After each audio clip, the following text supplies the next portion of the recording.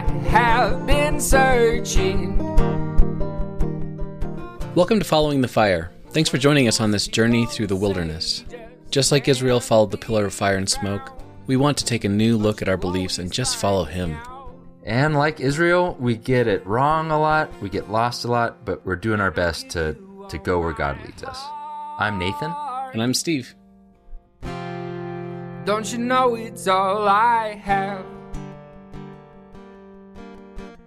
Well, welcome to the Following the Fire Book Club, episode 2, which is really episode 15, but it's episode 2 of the book club. We have a guest today. Yeah, so Nicole McGlure is joining us. We're really excited. Nicole is a friend of a friend of a friend, basically. And we've maybe met once or twice, but I got hooked on your blog, Give the Grave Only Bones. And I was kind of tricked into it because there was a post about maybe your wedding, which was an interesting and exciting story. And so you hooked me with that, but then it turned into this just very timely voice during 2020 that had nothing to do with Christian weddings or whatever I got hooked on. So I've been following Give the Grave Only Bones, the blog, but also your Facebook page is just, fire all the time. I realized Facebook gives out these badges for if you're like a follower, and I got offered a badge, and then I got shy, and I was like, I should back off a little bit, because it's like it felt like literal Facebook stalking, but very great content. So we're very honored to have you. Welcome to Following the Fire, and yeah, tell us a little bit about yourself. Well, thank you so much for having me. I'm really excited. It's my first podcast. If someone would have told me my first podcast would be with two white men I've never met, I would have been like, I don't really believe you, but here we are.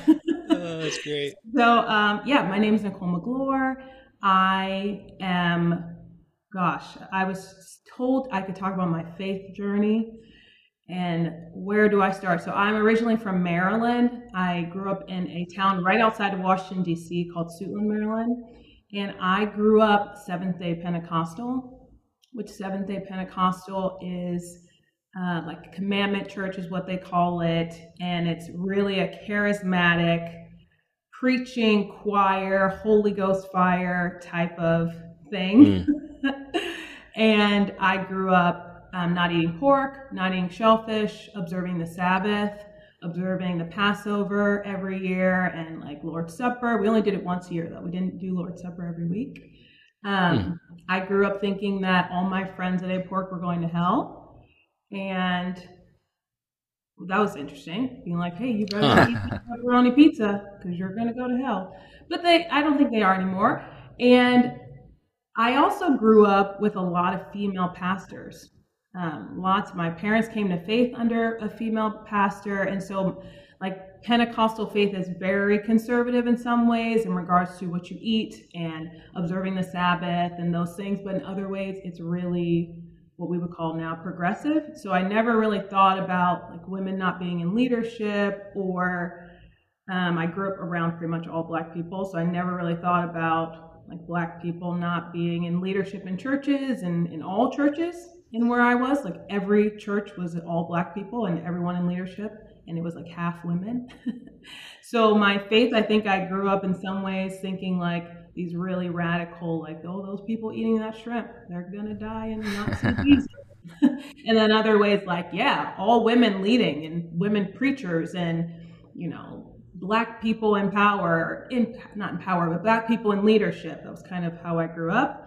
And then when I was like 16, my parents did this real deep Romans dive, and they were like, whoa, Grace, we have been doing this thing wrong. And my life like completely changed. Really? We still went to a Saturday church, but we didn't observe the Sabbath anymore. We started eating pork. We started eating shellfish. We started watching movies on Friday nights. We started being able to hang out with our friends on Friday nights. And it was really amazing, actually, because my parents taught me, like, you can believe something wholeheartedly, but then when you feel like God shows you that it's wrong, let it go and move on. And who cares if you told everybody that was the truth?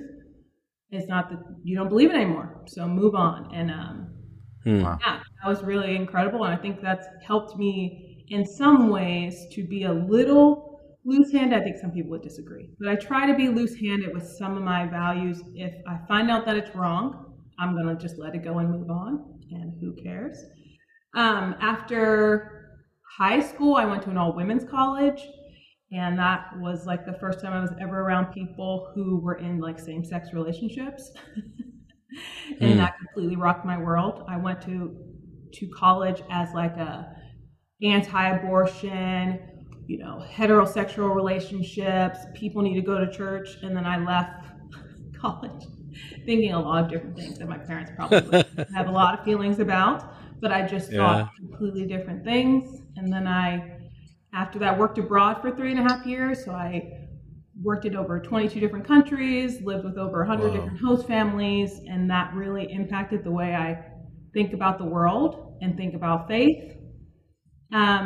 Long story short, then I moved to Denver, helped plant a church, then decided that church was not doing good things anymore, got married, moved to Pennsylvania, and now I am writing a lot of things, blogging, doing things on social media, talking about race and the church and the part the church plays in social justice.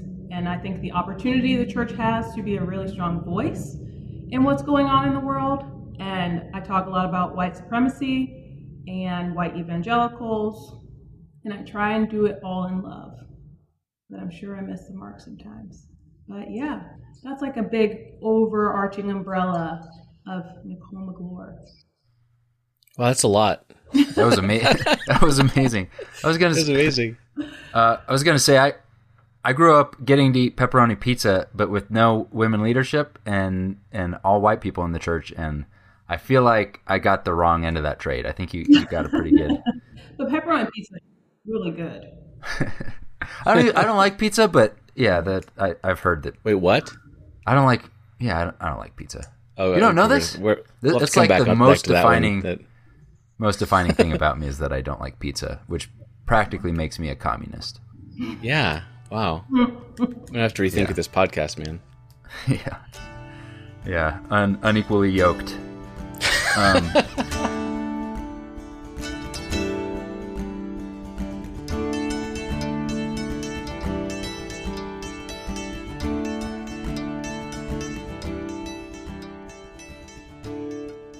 So the book that we have for the podcast today is Why We Can't Wait by Martin Luther King Jr. And this is actually a book that Nicole recommended for us to read, and I am so thankful you did. Holy cow! I'll get to that later. But just to kind of get an overview for people who haven't read it yet, don't think that this absolves you from reading the book. You have to go read the book. But high level overview, it's kind of it was written by him in 1964, which my calculations tell me it's like around 57 years ago, which has been a while. It's kind of part firsthand history book, part philosophy and vision setting, which is something Dr. King was fantastic at. And it centers around the 1963 Birmingham campaign, which is, as he says, it's seen as kind of the beginning of the quote-unquote Negro Revolution in the 60s. And in that campaign, King was unjustly arrested along with many other black people, and which is when he wrote the well-known letter from Birmingham jail, which is a big part of the book. And through his retelling of what happened, he also explains why it is when black people have been oppressed for centuries, why 1963? What happened? What was kind of the defining moments, which I found fascinating, and the reasoning behind the use of nonviolent protests, which was great to hear about as well. So like I said, thank you, Nicole, for recommending this book. I can't believe I've never read it myself. It seems like something that it should be required reading for every student in America. But can you start us off by just telling us what this book means to you and why you wanted to recommend it to us? Yeah, for sure. I think that was a great overview, Steve. I read this book just for the first time last year, and I read it for the first time in March, and since I just finished my third time reading it, And I read it out of this kind of desperation for surely the church can play a bigger part than it has, right? There was kind of this like yearning in my heart for like, surely I am not on the wrong side of history with this deep desire I have for, as a Christian who, like, as much as I deconstruct my faith, like my love for Christ is just grows stronger. So as a Christian, surely we were meant to play a bigger part in this. And I can't be the only person who is like, hey, Christians should be doing things. And so this book was on my bookshelf and I read it, and then I kind of said, I need to sit on this for a few months. And I read it and I just put it back on the shelf. Like, I can't do that right now. And then I read it again, and I was doing this like series on my social media where I was posting videos about books I read. And I read that book and I'm like, wow, I read it in September after everything that happened last summer. And I read it and I'm like, wow, we could easily replace 2020. Wherever it says 1963, we could easily replace it with 2020. Easily, right? Like, this is a perfect catalyst for this revolution or these protests and all these things that happen. So for me, it was this really affirming, validating book of like, what you're seeing, for one, is not new, which is kind of discouraging. It's not new. It's been happening a very long time. And your desire to be a believer, playing a part in the change, and not just saying prayers and sending people on mission trips to other countries. No, what's going on in your own country, in your own streets, like actually being out there. Pastors were doing that. Ministers were doing that. Missionaries were doing that. Elders were doing that. Christians were filling the streets. Black Christians were filling the streets, advocating for their rights and the rights of people in other towns. And me seeing so many Christians being like, well, we really just need to be focusing on Jesus. We need to be just focusing on, people being drawn to Christ. We need to just, once we do that, then everything else will fall in place. Like, actually, that's never happened. It's never happened. Yeah. And reading this book, gosh, it's hard to really say all it means to me because it was that affirming. And I think when you're a Black Christian who's really engaged in both, right? Like really engaged in the church. I've been in the church my whole life. I love church. I'm a big church guy, right? Love church. And I love justice. Like I am fiercely passionate about speaking out against injustice, not only for things that impact my life, but things that impact other people. And if they're both from God, then where is the connection coming from? Like, where's the connection going to come? Why is there such a disconnect that I see in society with the people who are Christians and the people who are fiercely passionate about injustice? Why is there not a connection? This is a reminder that there has been and there is a connection, but just, I guess, the people who are loudest now and who are most in the forefront are not doing that work. Circling all that back around to say, when I read it again this time, I was, one, reminded of, like, you're not alone in this. You are not alone. I think that's really what's important for this book for Black people is, like, you are not alone, especially as a Black Christian. You are not alone in your strive to be faithful to Christ, but also have heaven now. Like, you don't want to be oppressed your whole life? That's not wrong. Good for you. That's actually holy and righteous and like a good thing. And then also, I think, like reading the letter from Birmingham jail, like the white moderates are everywhere. Like they're everywhere. Oh. Which maybe is like a mean thing to say, but they're everywhere. And I think it's like, read this book, please. Please read this book. And this person who you post quotes about every year, like MLK Day, like, we need to not be nonviolence. We need to be like this. I actually think you'd be real offended when you read his book. I was like, oh, actually, he would be unhappy with me.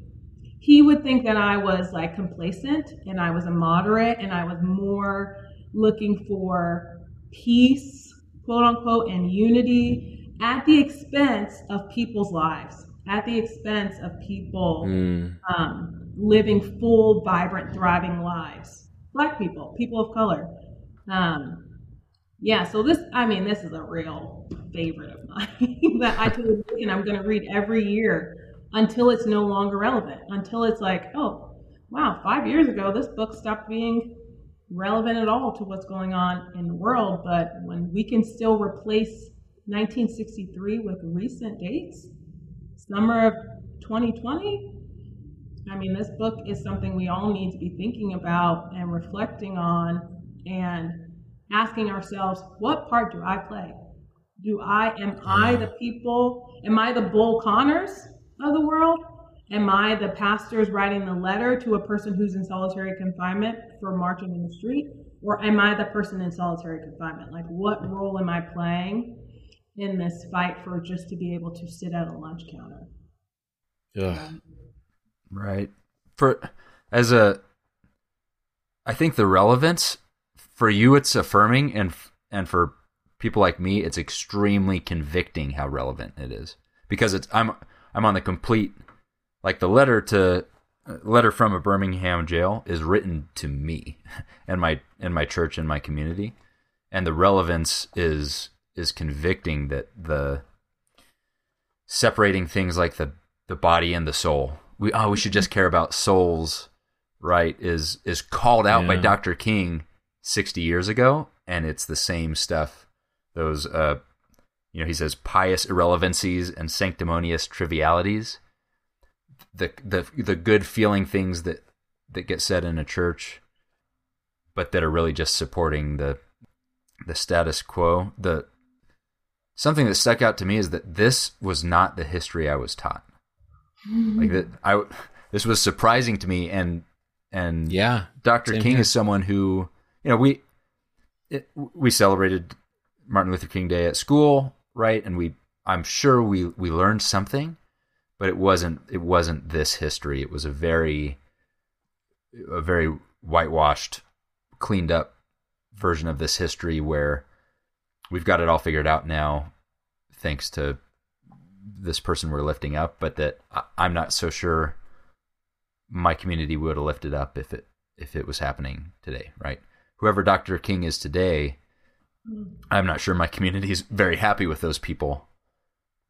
So that it was extremely convicting, and I think should be required reading for definitely all Christians, probably all elementary school students, and then college students and high school students. And yeah, and I may join you in the reading it every year thing, because look, like I mentioned before, growing up in Fort Collins,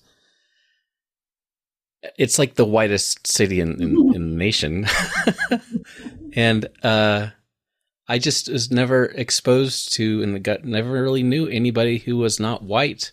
But my wife grew up in kind of near the inner city of Oklahoma City, and so first crush she ever had was a black kid in her classroom. So she's very much very different history, like personal histories. And the thing that hit me so hard about this book was how, it's kind of like Nathan kind of touched on it, but when we hear Martin Luther King and MLK Jr. Day and all that kind of stuff, we tend to think, as the white moderate in America, we tend to think it's history, right? That was back in the 60s. That happened way back then. And thank God that America's not racist anymore, because we elected Barack Obama, and that's an interesting information to have. But how, like you said, you could put 2020 in there, and it's the same. And how much of the information I just didn't know about how they had to struggle and why they had to struggle. And honestly, growing up, I always got this idea that the black community at the time was just kind of like scraping things together and like, let's try this and let's try that. But there was so much organization and thought and strategy and planning. And these were not folks who didn't know what they were doing. This was a very organized and very calculated process. And I just was so just knocked over the head by this book. And I read it and I listened to it both. And the audio, the reader is fantastic, by the way, if you ever want to download the audio. But and I just couldn't get enough of it. I think I read it in like 2 days. It just blew through it, because I had a lot of the same feelings that I think I hope a lot of white Christians had over the summer, with all these protests and things erupting across the country. Part of me at the time was like, oh, this is still a thing. Mm-hmm. And then I started realizing how much of a thing it still is, and how I realized I just really didn't understand how different life was in America for someone who's not white. And that may sound like the most obvious statement in the world, but people tend to assume that everybody thinks like they think, whoever it is. But the whole idea of justice just became such an important part of my journey, my faith journey. And this book by Martin Luther King Jr. just really hit all the notes, I guess, as I'm trying to say. Mm-hmm. I don't know if that makes any sense. I'm just kind of, it's like I feel like it's like word soup. There's just so much going on in my head about this book right now. Well, it's from 1964, but it is written directly to America of 2020 and 2021. I think that's why it's. I had only heard speeches by Dr. King, and the book is as dripping, densely heavy. Like, there is not a wasted word. You could probably read this entire book as a speech. I could write. It's not only just full of information, but every sentence is powerful. So that it was just like getting hit in the face over and over and over, right? For the whole book, with his amazing analogies of the dagger being this close to the artery of American freedom, and it's amazing that it didn't spurt into bloodshed, and instead it turned into this nonviolent movement. So that I think that's one of the struggles, is like, where do you even start with a book that you just have to read every single word? And when it's not just like, this book is great, but like, we need this book now, and then all of the emotions that brings up, it's where was this book? It was not in my community. I was just knocked over the face. I dog-eared it by almost the very middle, when Dr. King outlines what the nonviolent strategy was. Mm-hmm. And then there's these 10 commandments for nonviolent action, and this is not what I was taught. And I think somehow my perception of what happened in Birmingham, what happened in the civil rights movement, was more like what people watched on television, right? The dramatic stuff that made it to the news. I've seen dogs and hoses, and then a sit-in and the word civil disobedience. None of that really clicked for me. But then I read these 10 commandments of the nonviolent movement, and like, I'm just going to read it because I couldn't believe it. I couldn't believe that I, as a devout Christian, never made this connection, how spiritually grounded this movement was and is and should be. So I'm just going to read it because it's amazing. So every volunteer got this training and was required to sign a commitment card. So the first part, I hereby pledge myself, my person and body, to the nonviolent movement. Therefore, I will keep the following 10 commandments, and they're mind-blowing. Number 1, meditate daily on the teachings and life of Jesus. What? Like, they were Christians? What in the world? They were Christians, and they centered the entire thing on, hey, let's keep the number one thing number one. Let's focus. Meditate daily on the teachings. You had to read your Bible every day and sign that you're going to do that to be part of this movement. Number 2. Sorry, yeah, I go didn't ahead. interrupt you for a second. That hit me as well. as far as like Nicole said, you're like, well, they're Christians. What? Because in school, all you're taught really is these people wanted equal rights for voting in school and etc. But it surprised me how centered on faith it was. Mm-hmm. Yeah, and maybe that's the problem. Maybe this didn't get translated to me because I learned all this stuff in school and we never talked about it in church. Because if we had talked about this in church, we would have started with this, right? But my church was still in the souls not bodies. What we need is just for each individual to accept Jesus, and that's going to solve the problems. But that is not what Dr. King believes in this book. Nicole, I'm curious, was it any different in growing up in a Black church as far as like the emphasis on things like that? We never really talked about it either, but it was just not, we were so in, when I was growing up, I mean, police shootings were not really a thing like it is now. It was, but not really. So we weren't even talking about that. And then I think I was so isolated in my homeschool bubble and in my church bubble that my life was perfect. Like my childhood was real perfect. I just had all these friends and was around all these different kinds of people, mostly Black people, grew up super affirmed.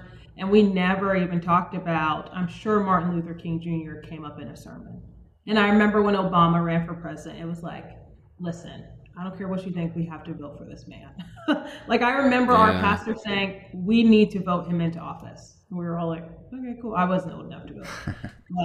But, we weren't really talking about it, but it's like we didn't really have to. Do you know what I mean? Because we were created, a community was created where we were all safe. Whereas now I think you have to talk about it. Even though the world has not gotten worse, it's just you have to be talking about this at church, even if it's a Black church, because of what could happen when you leave your church building, right?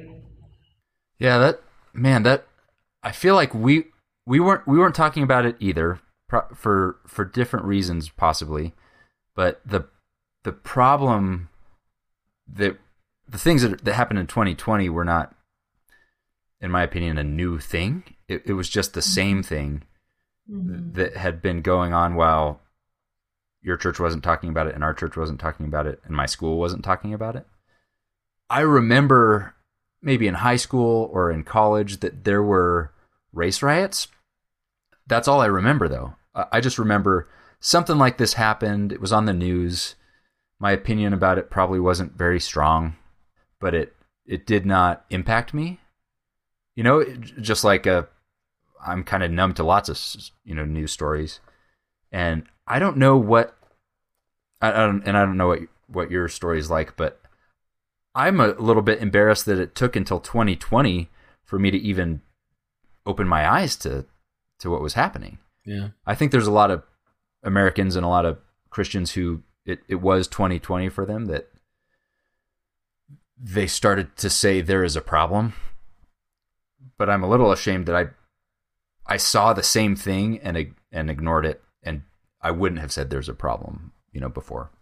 I think I didn't even think about being Black, right? My life was so set up in a way that my Blackness was so affirmed and safe and protected that I never had to think about I'm Black.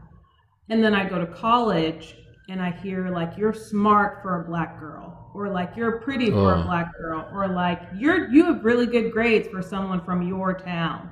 And then I started to think like, I never heard this kind of stuff before. Like, what does this mean? And then I just moved to Denver and, have to seek out Black friends, right? Look for Black people to meet Black friends, be in Black community. I never really found it, which is why I don't live there anymore. And, build this church, help plant this church from zero to being a church building, and have to deal with racism in the church from people on the serving staff. And it's not talked about, right? It's brought up, and then I'm told to not be political, right? So I definitely didn't wake up in 2020. I probably started to wake up in like 2009 because it was like the first time I was in an atmosphere where I was one of a few compared to my childhood when I was just one of everybody. And I think that's something that like white people have to be really mindful of, like those things that you say that you think are funny, like a little joke is supposed to be harmful. Like even if the one person who's there laughs, like it impacts us, right? It's like even in church when you say like, oh, well, I'm just going to preach on these riots real quick, but you don't preach about the thing that led to the protests. And this very small group of people are causing riots, but you don't talk about the oppression that led to the outcry that turned into a protest that for some people turned into the language of a riot. That is like those little things that's like, okay, I'm not safe even in this church building. I'm not safe even around these Christians who are supposed to be the most loving people I know. So I think that like for, you know, Black people who are deconstructing, I think they're not only deconstructing things they were taught about just faith and those things that we're all kind of trying to figure out, but they're also trying to rid themselves of like language that was used to oppress them through the Bible, like language that people preached to keep people calm and to keep people in their place, quote unquote, and to keep people from fighting for freedom or fighting for their rights, because it's like, that's not really the Christian thing to do.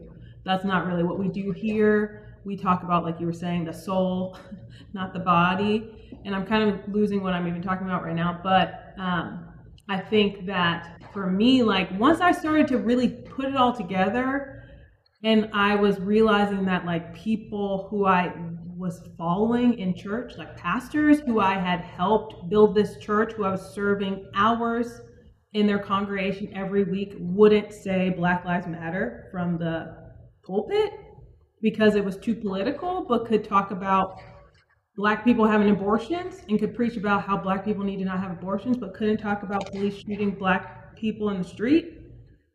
It was like the just this awakening of a different level. It was like the spiritual awakening of like the lights going off, like Jesus, like get out of there, save yourself, get out. And I think that that's like something that Black Christians are just trying to be like, I'm not going to be in this church anymore where you preach the good stuff as long as it's about Jesus. But when it comes to me saying, hey, the police in our neighborhood are abusing my son, and you ask the question, well, what's your son doing? Before you ask, why are they abusing him? You know what I mean? It's like, I feel like this book is like helping Black people who are Christians to get free of the crap that the church this big C church tries to put on us to keep us oppressed, and then also find like affirming faith spaces where you can actually serve a God who is passionate about justice and freedom and wants you to have that now. And it's not God that created these systems that we're using. We were given free reign to build this world, and we built a world where people are dying every day, and there are billionaires and people in poverty and people who are oppressed because of the color of their skin. What in the world are we doing? That was not God's intention. Yeah, it makes me think this quote that I copied down from the book. He said, "So often the contemporary church is a weak, ineffectual voice with an uncertain sound. So often it is an arch defender of the status quo. Far from being disturbed by the presence of the church, the power structure of the average community is consoled by the church's silence and even vocal sanction of things as they are." And then this really hit me. "But the judgment of God is upon the church as never before. Mm-hmm. If today's church does not recapture the sacrificial spirit of the early church, it will lose its authenticity, forfeit the loyalty of millions, and be dismissed as an irrelevant social club with no meaning for the 20th century. Every day I meet young people whose disappointment with the church has turned into outright disgust."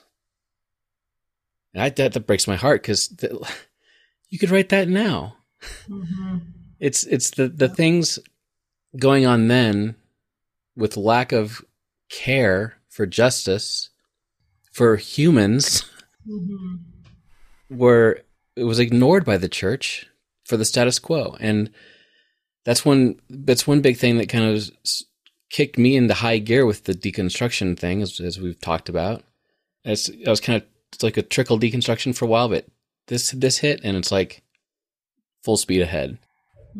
because the church that I was a part of they weren't like it's not a racist church by any stretch, but they were like, let's not talk about that stuff. It's like you said, too political. And when it broke my heart that the things that, when we're just talking about basic justice and basic loving your fellow human, and that becomes political, it makes me really question what the whole church is about. And this entire book, I think a lot of it is very much written, I think, with church leaders in mind. I mean, the letter from Birmingham jail is literally written to church leaders, but much of the rest of the book, there are Easter eggs in there that is Dr. King trying to talk to the white church and trying to say over and over again that when you're silent, you're taking a side. When you are, one of the things, every once in a while there was a quote that was about the government, and I scratched it out and put church in it, so I'm changing the words, but one was like, there is a right and a wrong side to this conflict, and the church doesn't belong in the middle. He says, the church sees injustice not as evil to be corrected, but an institution to be defended, or just as blistering. Sure, it's bad that there are, he calls them like brutes, the people who are actually perpetrating the violence with the baton. That's evil. But in Dr. King's mind, that wasn't the big evil. The big evil was the society watching that and not doing anything about it, or tacitly supporting it. And we can point to those evil people. They shouldn't do that. But we are supporting the structure that allows them to do that and get away with it. And there's so many, pastors are getting up in front of a congregation that their paycheck depends on, and so they don't want to say something that's gonna get someone to stand up and walk out, and so that's what they're choosing. That's also called out in this book. The companies chose the dollars over the people. We had a system that chose dollars over dignity for 400 years, and then now pastors are afraid to take sides, so they just say things that sound godly, but that are calls to, it's oatmeal. It's not milk or meat. It's just kind of in the middle to not offend you. It's baby food, but that's taking a side. The church is one of the power structures, and I think we use this quote by Martin Luther King. This is one I know because it's good. It's like, it's something like the arc of I'm going to get it wrong. The arc of the universe is long and it bends towards justice. I don't even know I think it's maybe falsely attributed to Dr. King, but it's this idea that you can be on the right or the wrong side of history, because do you know what? History is going, it's bending towards justice. But in this book, that's not, he's saying, not unless you bend it towards justice. It doesn't bend towards justice. You have to do it. You can't wait for it. You have to bring about that justice. And so if there's injustice and the church isn't doing anything, it's supporting that injustice. It's perpetuating it. Yeah. We have to meet people's needs, people's right now, in the moment, in their lives, outside of just their salvation, their physical needs. And when people are saying, I can't exist doing the most normal things, going for a run, because like Ahmaud Arbery, I could get tracked down by white vigilantes and get murdered. Going to sleep, like Breonna Taylor, I could get shot in my bed. Like getting pulled over and following all the rules, but saying I have a license to carry and getting shot on right away with a 3-year-old in the back seat like Philando Castile. It's like I can't do the normal things without thinking about, okay, I'm driving 3 hours, I'm going to go ahead and put my license and registration in the front of me on the wheel, so I don't have to reach anywhere in case I get pulled over. I will make sure like I just, am my best self. If I am going somewhere where there's mostly only white people, I'm not going to go without my spouse who's white, because I don't know if people are going to be racist or be violent or feel some kind of way, right? And it's like, it sounds silly, but those are things that we think about. Black people are just thinking about like, okay, where am I going? How far do I have to drive? Is it going to be dark?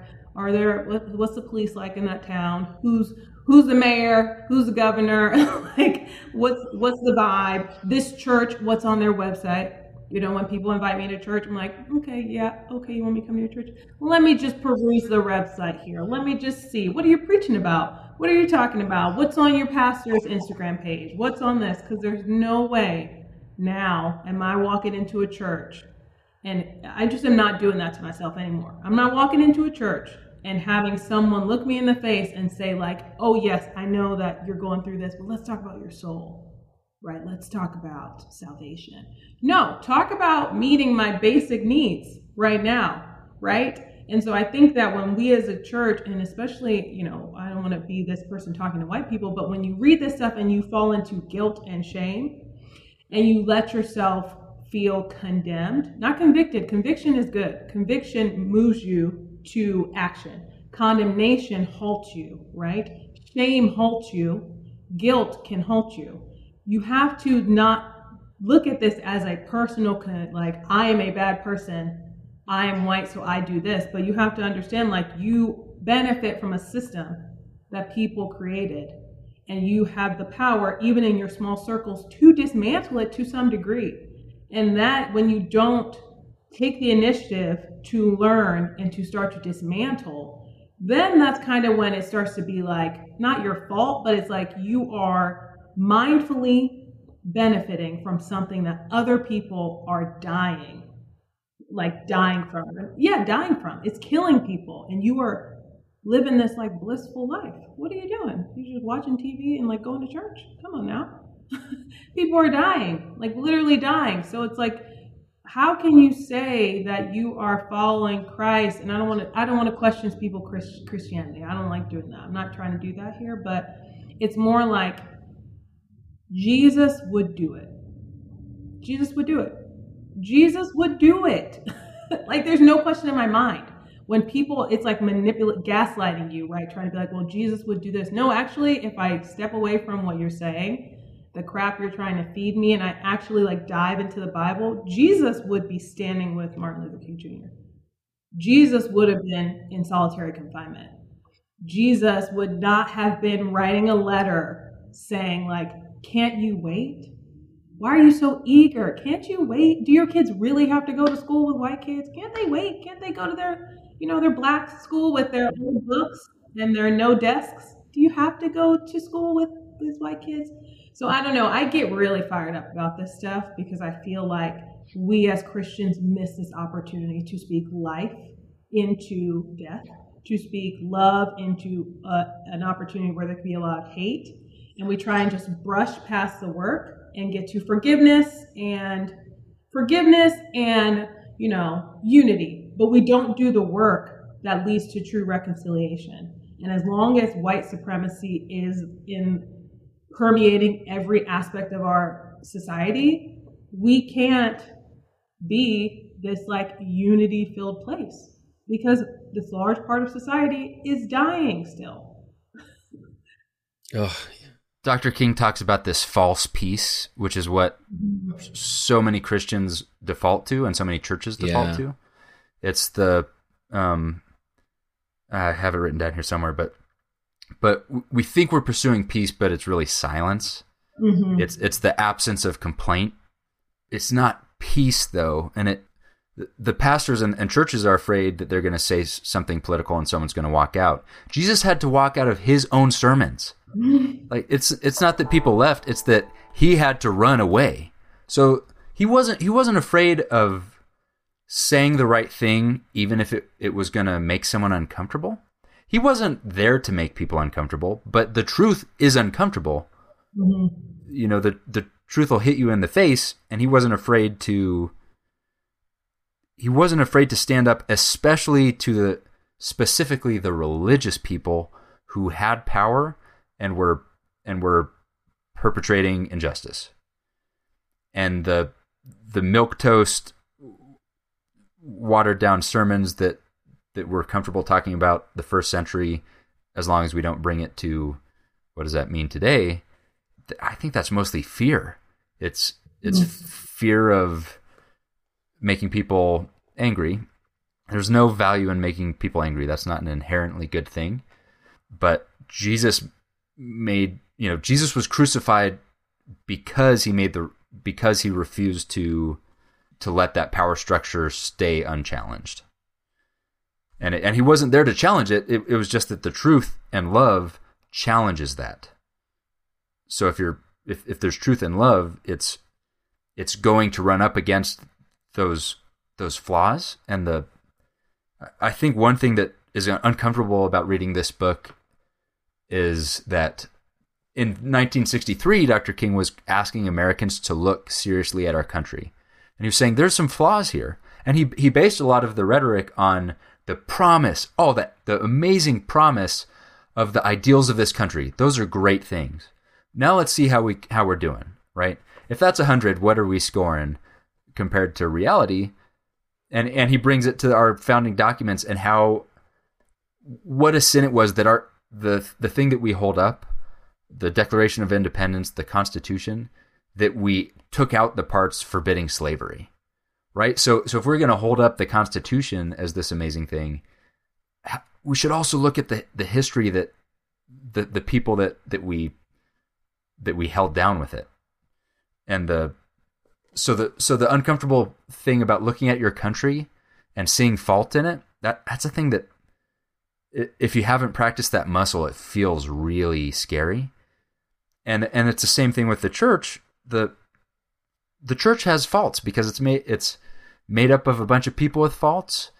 And I think that there's a scary thing when you start to look at it and just say the faults out loud. Hey, this is a problem with the church.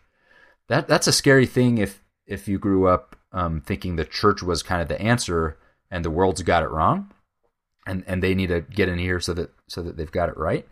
But Dr. King is calling us to look at our faults and then address them and take that next step. It's look at our faults, look at Jesus, see the discrepancy. We could stop and feel condemned and ashamed, or we can take action. And I think that's something that's been sad, because I think I expected the church to do better. I mean, but the church is me, so the church didn't do better, but I didn't either. It took me 30 years of my life to even care about the suffering that I saw on the news every 3 or 4 years. So it's a wake up call, and it's hard where to go next. But I think that for me, what I've started is I've got to be comfortable with criticizing my country and my church. That's got to be part of it, and myself, so that we can make it better. Holding it up to that ideal, not in the middle of the letter from a Birmingham jail. I always thought it was prison. That's why I keep saying it weird. Dr. King talks about something you said at the very beginning when you started talking, that you love the church. Like you're not here to church bash or to Christian bash or whatever. And he says there can be no deep disappointment where there is not deep love. Yes, I love the church. How could I do otherwise? And he's the son, grandson, great-grandson of preachers. Yes, I see the church as the body of Christ, but oh, how we have blemished and scarred that body through social neglect and through fear of being nonconformists. It's the entire motivation of the nonviolent movement was love, and the motivation of this letter to the white moderate Christian is not to it is completely love. It is that motivation that is disappointment that comes because of deep love, not because of some kind of antagonism between groups. And he speaks. I mean, every page speaks to 2021, which is both affirming and disappointing.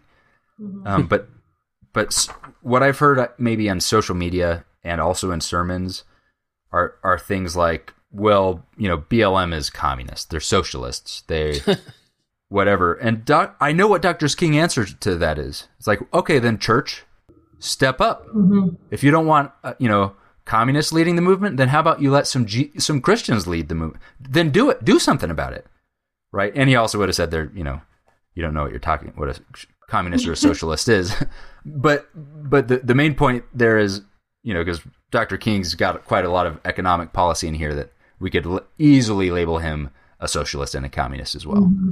because mm-hmm. what he cared about was power and injustice and the mm-hmm. oppressed. Mm-hmm. But his answer wouldn't be, okay, yeah, you've got a point there. They've got a failing, so we shouldn't support the movement. His point is the church should be at the forefront of the movement. Why? Because we know Christ and truth. And so how can we do anything other than that? But I've done something other than that my whole life. I've done nothing. I mean, it's a key opportunity, right? It's like we are supposed to be embodying this thing that permeates love and grace. And what a better way to bring about change in the world if not through love and grace. But when we completely remove ourselves from the conversation because it's not about salvation, we leave other people to do the work, and then we complain about the way they do it. It's like there's this person who says, if you're going to criticize the way that I respond to oppression, I hope to see a record of you speaking just as strongly about the oppression, right? Like if you're going to have a response about the way I react to it, I hope you're talking about what I'm reacting to as well. And it's like Christians, we really have to step up. That's really all it is. We have to step up and stop hiding, stop surrounding ourselves with just Christians who all look like us, who all, have our same experiences and blasey, and like get out into the world and start meeting people's needs, because the world is full of people who are in pain. And while we're happy singing our songs and, listen to our sermons, there are people who are dying and people who are grieving and people who are looking for hope and love and grace. Really, that's what everyone's looking for. They're looking for a space to just be their true selves and to thrive in love. And if we have it, why are we not using it to drive this movement? Why aren't we doing it? It's because we're afraid and because we think we don't have to, but we do. Yeah, and I mean, we all need that space of safety. It's like the Maslow's hierarchy of needs, right? The basic needs, just like basic safety, is necessary before you get any higher up. Like you're talking about saving your soul, fine, but I'm hungry and I'm getting killed in the streets. One thing that I'd like to see from the white Christian community is to push back when people try to do the thing that they often do, which is if it says someone says racism is a problem, then the response is often like, "Oh, but there's lots of problems," It's like it's like, well, that doesn't mean racism is not a problem, and we need to not that tactic is used often to like minimize things and to dismiss it and to move it aside. Say, let's talk about the real problems in this world, and like abortion or whatever you want to say. And we need to, I mean, there's a lot of things we need to do, and it's one of the questions I want to ask you in a minute is, what can we do? But one of the things I think a good place to start is just realize that the stuff that's written in this book is there for a reason, and it's not new, it's not old. It's always been there. And pretending like everything's fine is not helping anybody. It's just not. It's the Good Samaritan all over again. If we were reading the news story about the Good Samaritan, we would have been like, yeah, these Samaritans are radicals, they've got it all wrong. they need to they need to stop annoying us, because we're the Good Samaritan is a story about, first of all, the number one thing Jesus has asked us to do. That's when he tells the story of the Good Samaritan. Love God and love your neighbor. Well, who's my neighbor? BLM is your neighbor. Now do what they're doing. Don't walk by the guy who's on the side of the road and is hurting because you have a religious reason to not do that. The entire story is about what's happening in 2021. It's, you can be pious and walk along that road and you have missed the point. You can be communist or whatever, Samaritan, and help the person, and you have followed what I'm asking you to do. Mm-hmm. But we would rather criticize what Samaritans have wrong with them than acknowledge that there's even someone on the side of the road. Mm-hmm. And it's more comfortable to debate the laws that the Pharisees were debating. We're doing the same things. Let's dive into the text and let's get it more right than we had it before, and let's keep our mind on things above, not on that guy on the side of the road below. But that's not what Jesus calls us to do, which is why the 10 Commandments of nonviolence was so compelling to me, because it could just be the 10 Commandments of Christian living. That's not what it's meant to be, but it's a call to radical love. It's a call to join an army whose only weapon is love, and that's what the church is supposed to be. Mm-hmm. But so why is the church so often like the structure that is fighting this, is keeping the status quo? I love the first section. Dr. King talks about this idea that there have been many revolutions, and the tool of the revolution arises when it's needed. He talks about the French Revolution, the American Revolution, whatever it is that meets the moment, that tool is going to arise, and that's when he launches into this idea of nonviolence and why it was so powerful and why it was the perfect tool for the moment. And in 1963, there were written explicit laws that people supported. Right? George Wallace, segregation now, segregation forever. He said that as his campaign strategy. He was saying it out loud.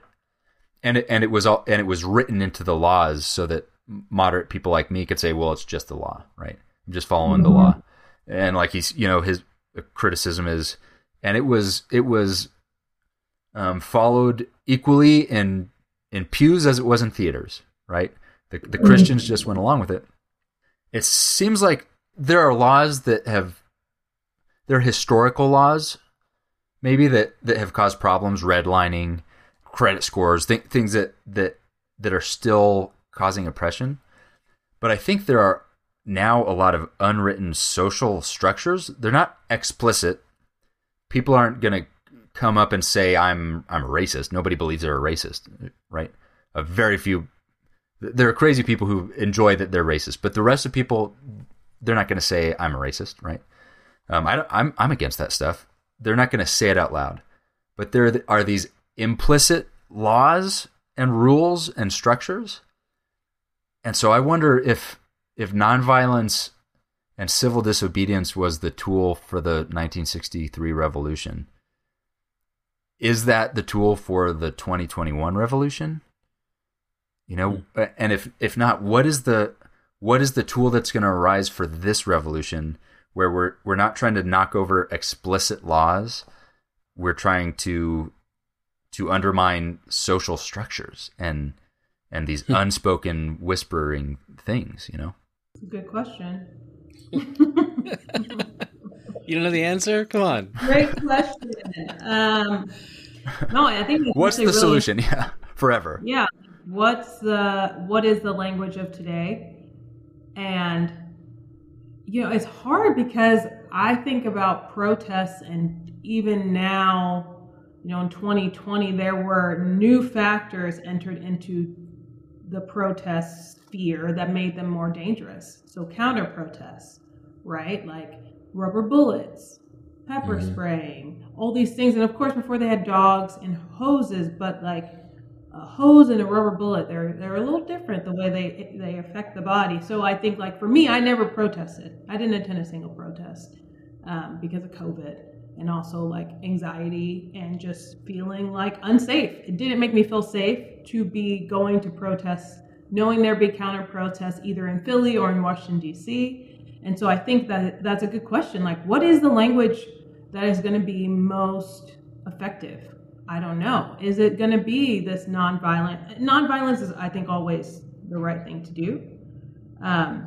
But is that what's going to work now? Or is it going to be more like, I don't know, what they're doing in Georgia, like the Stacey Abrams rallying people, getting people voting, getting people registered, getting people to understand their power and the way that their voice impacts local politics? Is that going to be what we need to be doing? We need to be getting people more involved. I don't know.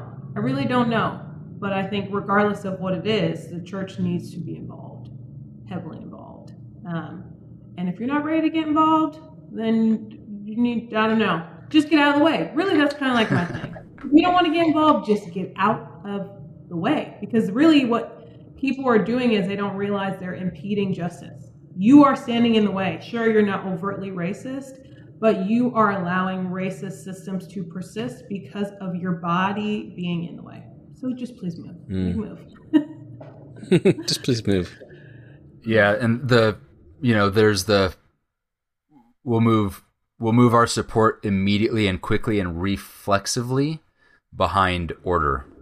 Mm-hmm. Yeah, we got to bless those troops keeping us safe for those, thanks to those officers holding it together, which is, Dr. King writes about that. That was happening then. It was the same conversation that the Christians were more devoted to that negative peace than to justice and to and to this order that makes sense, because my interactions with police are very different. I don't have fear. I have power, right? And so I can't imagine what it feels like for people I know. I remember in the south side of Oklahoma City, same place as Steve's wife, where the kids were all scared of police, and I came in as the white evangelical from Fort Collins. I was like, no, police are our friends, and they're like, not our friends, right? So I do think there's a tool.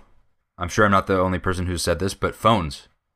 I think one reason why I woke up in 2020 is because of cell phones with video cameras and cell reception, because because I didn't believe people. They were telling their stories. I had to see it first person. So that's a definite tool. But I wonder for the people like me who sit in a pew, and I know the tension that's going on. I know when a preacher gets up and says something, I know what he's not saying on purpose and why he's not saying that thing, because of who's going to get offended and why. And I wonder if for black people in the 60s, they had this nonviolent civil disobedience, and I wonder if white people in the 20s need social disobedience. It's not about the laws, because of government of Fort Collins is way ahead of us. The corporations are even doing better than us as the church. It's now the church who's lagging behind. Yeah. And it's because we're not willing to be offended every once in a while into noticing something or into addressing something that we'd rather sweep under the rug. And I think Jesus was all about that, but a church can be a static power structure just like anything else that eventually it's more interested in continuing itself than serving others, which is why churches should exist, the whole point. And Jesus... I think another tool is also, sorry, Nathan, to cut you off, but is education. Like, you have to know history, and you have to understand how systems, like how a law that was created 50 years ago and was then dismantled maybe 25 years later is still impacting people. Yeah. Right? Because of the way that it didn't allow people to own a house. Right? Just as simple as that. Your grandparents couldn't own a house. So now people whose grandparents did own houses have generational wealth. People whose grandparents didn't, and then their parents now own houses but have debt because they didn't inherit anything from their grandparents. Like, you have to understand how laws are created, how they impact people in the now, and then how they impact people in the future, and how something that was dismantled 30 years ago, people are still feeling that now, and there are people who are way further along because they weren't impacted by that law. So I think if you don't understand Jim Crow, if you don't understand like Nathan, like you're saying, redlining, if you don't understand the Homestead Act and who was not able to fully benefit from the Homestead Act and what the Homestead Act allowed people to do, if you don't understand the Wall Street, right? Tulsa Wall Street, Black Wall Street, and what happened there. If you don't understand the bombing in Philadelphia, when America bombed its own citizens, in Philly, the MOVE group. If you don't understand these things, then, like Steve, you were saying before, it's just like, oh, people just want rights? Okay. But it's this thing that has been persisting to where what you have and what your grandparents have and what you being able to go to college and your grandparents paid for you to go, you have something other people never even got the chance to get. And so if you don't understand that, you don't see why it's a big deal. Right? Why is it a big deal that my pastor's not preaching about this? Why is it a big deal that we're not protesting? It's a big deal because these people do not get to live the life that you get to live because their relatives and ancestors never got to have that. So they're starting at a different place. So I think it's like a tool is, yes, your phones recording things that are bad, but also like you have to take the initiative to learn. Do your research about groups that you don't belong to. Like, read about things that were done to people and how long it was done for. And then when that was gone away, this idea that, oh, there's not slaves anymore, but y'all are still below us. Like, you're not going to walk on the same sidewalk as me. And we can arrest you for standing on the sidewalk and you can go to jail for the rest of your life. Right? We abolished slavery, but the 13th Amendment made slavery legal as a response to payment for a crime. Right? Like, there are still enslaved people. We have so many people in prison. We are still, anyway, I could be on this hill for the rest of my life. But we have to do our research, and we have to be reading books like this, and then reading history books, The Color of Law, Black Bodies and the Justice of God by Kelly Brown Douglas, James Baldwin. You gotta figure out Malcolm X. We've been told he was bad. Today's his birthday. He's not bad. Read Malcolm X, listen to Malcolm X. Like, we have to just educate ourselves and just entertain the thought that maybe everything I was told is kind of wrong, or like a quarter of the truth. And I need to now learn the whole truth. Yeah, if nothing else, maybe just pretend that everything I told was not wrong, but there's just a lot that I haven't been told. Mm-hmm. Like, and we like to think, I think the average white American likes to think that this is not our problem. Mm-hmm. Like, the slavery, that was so long ago. Yeah. And like, my wife grew up in Oklahoma, never heard about the Tulsa, the Black Wall Street, the Tulsa, and the riots that went on there and the destruction. Mm-hmm. She didn't hear about that until like this past year or so.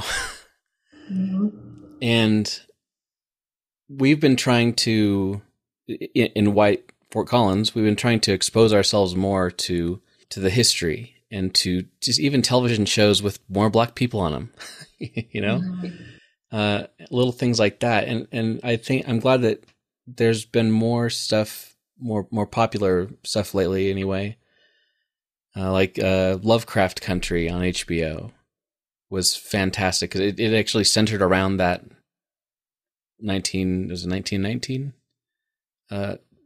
Tulsa Wall Street thing.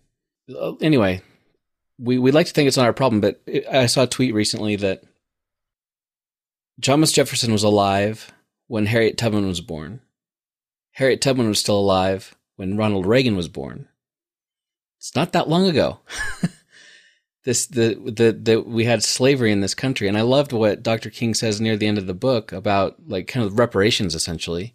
And I started thinking about this as well. In the Old Testament, we see a lot of instances where God mentions how the problem or the sin will be, I forget the terminology, visited upon the fourth generation of people. And I always kind of wondered what that meant. Like, how in the world can God punish somebody generations away from somebody did? And that's kind of what we're dealing with here. Is that we're still dealing with the sins of our great-great-great-grandfathers, and we need to do something about it. Instead of just like, well, I didn't do it. I've never had a slave. Well, that's not the point. The point is that people who were enslaved, their great-grandparents didn't have the things that you have. And that's a problem. It all comes back to justice. Yeah, I think that quote and just because the 60s feel as far away from me as the 1770s. Like that, it's just ancient history, you know. It's the back then, but we're modern, so we don't have problems anymore. I think it's a very human thing to think like Nazism was ancient history. We evolved since what? I'm bad at math. 60 years ago or whatever.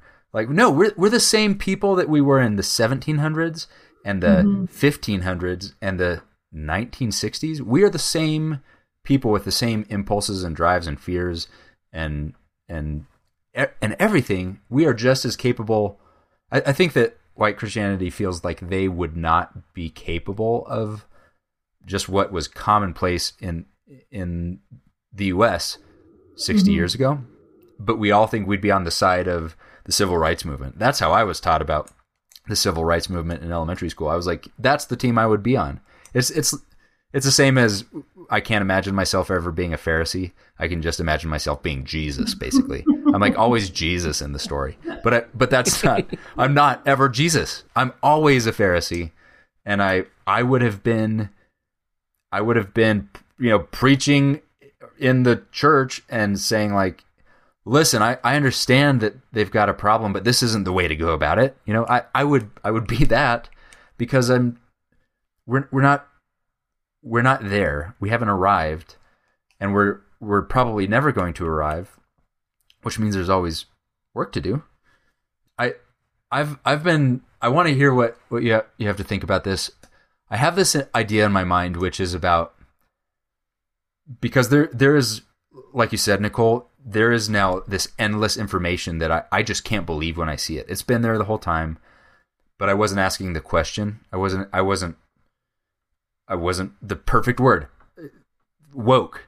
It's this perfect word because it, you know, sometimes it is like, oh, you open your eyes and now you can see and now you want to dive into this stuff. But I wonder about the people who are very far away from woke, because they're probably not gonna open this book, but they should. They're certainly not gonna dive even deeper into the rabbit hole because they don't have a reason yet. They're not asking the question. And I've been wondering, like, I'm someone who understands what it is to be there, to be that person. And so I feel like I'm a step closer to understanding the language that someone like that is going to be open to. Like, what are the things that are going to impact them? And I kind of wonder, as a semi-reformed, newly half-woke Christian moderate, you know, who are the people that I can reach who, like, if you say Black Lives Matter, or if you're in BLM or something, or you want to talk about the nuances of Antifa, like that, yeah, it's too late. You lost them, right? They're not going to listen to that, but we need them to listen to somebody. I don't know what that is, but I do wonder if there is language that can start helping those people ask the right questions, you know, without them having to. I'd want to say it's Christian leaders, you know, preachers, preach it because you've got authority. I don't have that. I'm sitting in the pew next to someone, but I think that's like a half step, easy step, is to engage. Where I am is only half a step away from that. So I feel like it's like Paul being the apostle to the Gentiles. It's like who's going to be the apostle to the backwoods? Maybe we shouldn't call it that, but how do we get people who are down with Trump to also be against systematic injustice, right? I personally think it's possible, but it's not going to be, the history is going to go over their head. It's got to be something else. I don't know what it is, but I have this strong desire, Yeah, no, you have to create on-ramps for them. And I think that's like the most valuable thing one of the most valuable things I've learned in this work was from an activist named DeRay McKesson. He's in Baltimore. And he said, in the work of social justice, you have to create on-ramps for people because not everyone is going to be where you are. And if you're on the highway and you're just going, and you just expect them to jump on board and just join the pace, like they're going to crash and burn. So you have to create an on-ramp for them for where they are to be able to join the flow of traffic, right? So thinking like, okay, like they're not going to talk to me. I'm not going to talk to those people. I'm sorry. I'm not at that place. I'm not talking to them. So like, I think that's the work of being an ally. I don't like to say the word ally. I don't like that people like to call themselves ally. I think it's a weird type title to give yourself. Like, why do you need to have a title? But if you want to be an ally, it is you putting yourself as a white person in the position to do that work. Like, okay, my cousin is kind of like, they're not a bad person, but they don't really see the value of that. I'm not going to bring them around my black friends and try and have my black friends tell them that. I'm going to be the person who's going to think like, what's a good entry place for them? Maybe an entry place is just thinking about like the rural white American and how they are disenfranchised by billionaires. And that is like bringing them into the conversation of just injustice in general. Like, that's not right? Like, how does Amazon take advantage of these rural people, right? So like, I think you have to think about what is a way that I can just bring them into the conversation of injustice and then flow that into, so black people in a more beautiful way. But you have to create on-ramps for people, and we can't expect people, like you were saying, Nathan, like we're a step or few away from being back there, right? Like, we can't expect everyone to just be where we are, wake up one morning, know all that we know, and jump into the fight where we are. I have to say, okay, this person is here. And if I believe that they have the potential to join this work, I have to meet them there and think about what is a good on-ramp for them to enter the conversation. That's really good. Yeah. That makes a lot of sense. I think, and honestly, if you could change the cover, call it something else, this is an on-ramp book. Why We Can't Wait takes these ideas of like America. This it's taking the ideals that you believe, whether they're the Christian ideals or the kind of what you're taught that America is founded on, what we stand for. It's taking you, and as a white person, white evangelical, reading this book and just kind of letting you come along on the journey, so that at the end, when he says we need to do something about it, and it's, by the way, we also need to address the last 400 years of this, you're like, yeah, I'm down for that. But if I'd read the last page first, it doesn't have the same effect. Mm-hmm. Yeah, I think that's one reason I like the book so much, is that it didn't assume a lot of stuff about the reader, I guess. Yeah. He it's very approachable. It's like I don't know how he does it, but he starts where everybody is, wherever you happen to be. The preacher, yeah, third generation. Like you said, Nicole, it's very affirming as a black person reading it, and it's very informing for me. Mm-hmm. And it really moved my heart a lot, to have a lot more empathy than I have had, and I hope that continues. I'm going to try to get as many of my white friends to read this book as I can. Mm-hmm. For so many reasons, and because I think that if we can get, I would like to think that Christians want to do the right thing. Yeah, that's that's the theory. Mm-hmm. Mm-hmm. But I think that there's so much. As humans, we are so flawed, and like I said already, we assume everybody thinks like we do. We assume everyone's experiences were like ours. Mm-hmm. Like we assume that that when we drive down the road, we're thinking the same thing that you're thinking, as far as like when it passed the police. And if we can work on getting some more empathy and getting people to understand what people that look different than me deal with, and the fact, and just the basic fact that they do deal with things that are in different ways than I do, and it's not their fault. That's a good place to start. Anyway, we could probably talk about this forever, but we probably should wrap it up a little bit. But so, you have any last thoughts for us, Nicole, about, one thing that I always kind of wonder is like, what can we do? Like you said, create on-ramps is great. Any other thoughts about the book or advice for us almost middle-aged white dudes? Well, I mean, I think just talking about this in general is a start. And I also think giving space, like Nathan inviting me to come and talk on the podcast and amplifying my voice and giving room for a Black woman to be able to talk to your audience, right? Like I don't know if I ever would have been able to meet them or talk to them about injustice and Martin Luther King Jr. and just these little things they probably haven't thought about, to how, like you were saying, Steve, like Black people have different experiences here. And I think it's just, the work is just thinking about like, what can I do where I am with what I have? That's what I always encourage people to think about. What can I do where I am with what I have? And if all I can do is talk to my family about the ways we think about people who are different, the ways we treat people, how we can be more equitable, a more inclusive family, then that's what you can do where you are with what you have. If you could talk to your church about that and you hear it, right? If you hear someone say something and you say, well, what do you mean by that? Hey, I heard you say, Black people are lazy. What do you mean by that?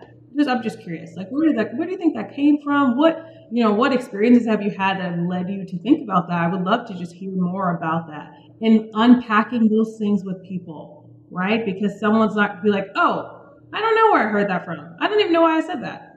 Yeah, sorry. Yeah. Or like, I heard it from this, right? So I encourage people to start to ask questions, to start to have conversations. And when you become someone who knows a lot, do not come at people really intense and push them away, because no one wants to be like constantly challenged by their friend, like, you're a racist, you're a jerk, you're this, you're this. Like, assume positive intent, and in your circles, try to move people along so that when they're out in the world around Black people and they're in positions of power, they don't perpetuate injustice, right? So do what you can with what you have, where you are, start to ask questions, create on-ramps for people, and read, and then use that knowledge to impact the way that you view the world. And also, if I could say one more thing, like, don't think that you're ever done learning, right? I am constantly addressing bias in myself.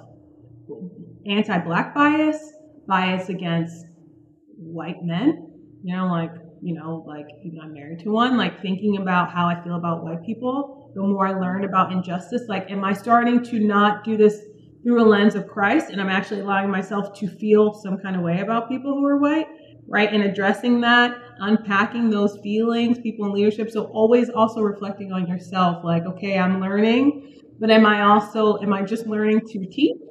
Or am I learning to actually be a better person and to love people better and to not perpetuate systems of oppression? So that was a lot, but no, that's fantastic. If you didn't get it all, rewind it and then play it again. Slow motion.